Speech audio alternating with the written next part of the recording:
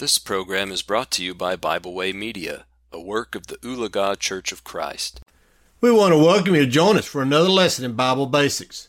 And the topic of John the Baptist, the idea preacher. Other than Jesus, there's never been a greater preacher than John the Baptist.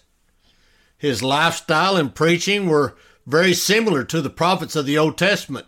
For example, look at 2 Kings 1 verse 8 or Amos 7 verses 10 and 17.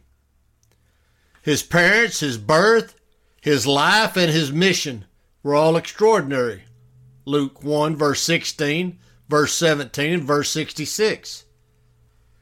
His coming upon the scene to prepare the way of the Lord was foretold in the Old Covenant writings. Isaiah 40 verse 3, Malachi 3 verse 1, Malachi 4 verses 5 and 6. You see, he was indeed the second coming of Elijah the prophet, as we are told in Luke 1 verse 17, Matthew 17 verses 12 and 13. As we consider the third chapter of the book of Luke, we see John as the idea preacher of truth. He forever serves as an example of what every preacher of the gospel should be. Consider from the chapter that John is pictured as the idea preacher because, first off, the plainness of his speech. In Luke 3 verse 7, he refers to the Pharisees and the Sadducees that came to his baptism as a brood of vipers. John, like Jesus, was not afraid to rebuke the religious elite of his day. Matthew 23 verse 17, verse 16, and verse 19. He refused to back down and showed no partiality whatsoever. 1 Timothy 5:21. Today, the Church of our Lord is in need of more preachers like John who are not afraid to preach plainly the Word of God. Habakkuk 2 and verse 2. We need preaching that makes sinners tremble. Acts 24 verse 25. And that makes the saints want to grow. 2 Peter 3 verse 18. This is the kind of preaching for which John was known. Secondly, the priority he placed on truth.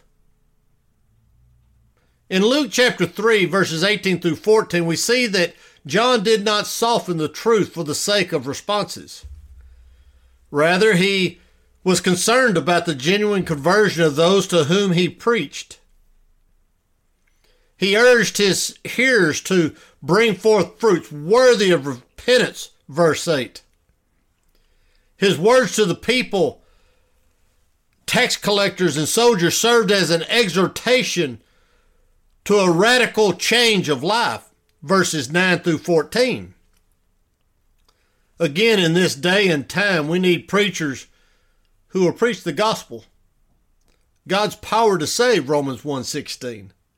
That real conversions might be the result of the preaching.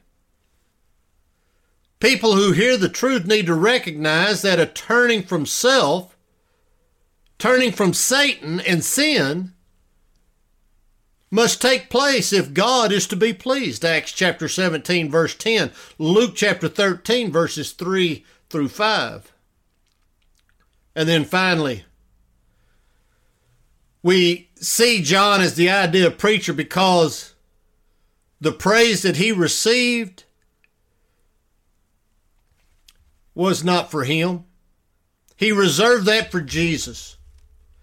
From Luke 3:16 and 18, we see that John exalted Jesus in his preaching. He exclaimed that in regard to the Christ that he must increase, but I must decrease. John 3 verse 30. The preacher of the gospel today should seek to hide behind the cross in order that all might see Jesus. May those who preach forever glory in the cross, Galatians 6:17, as they preach the message of the cross, 1 Corinthians 1 and verse 18.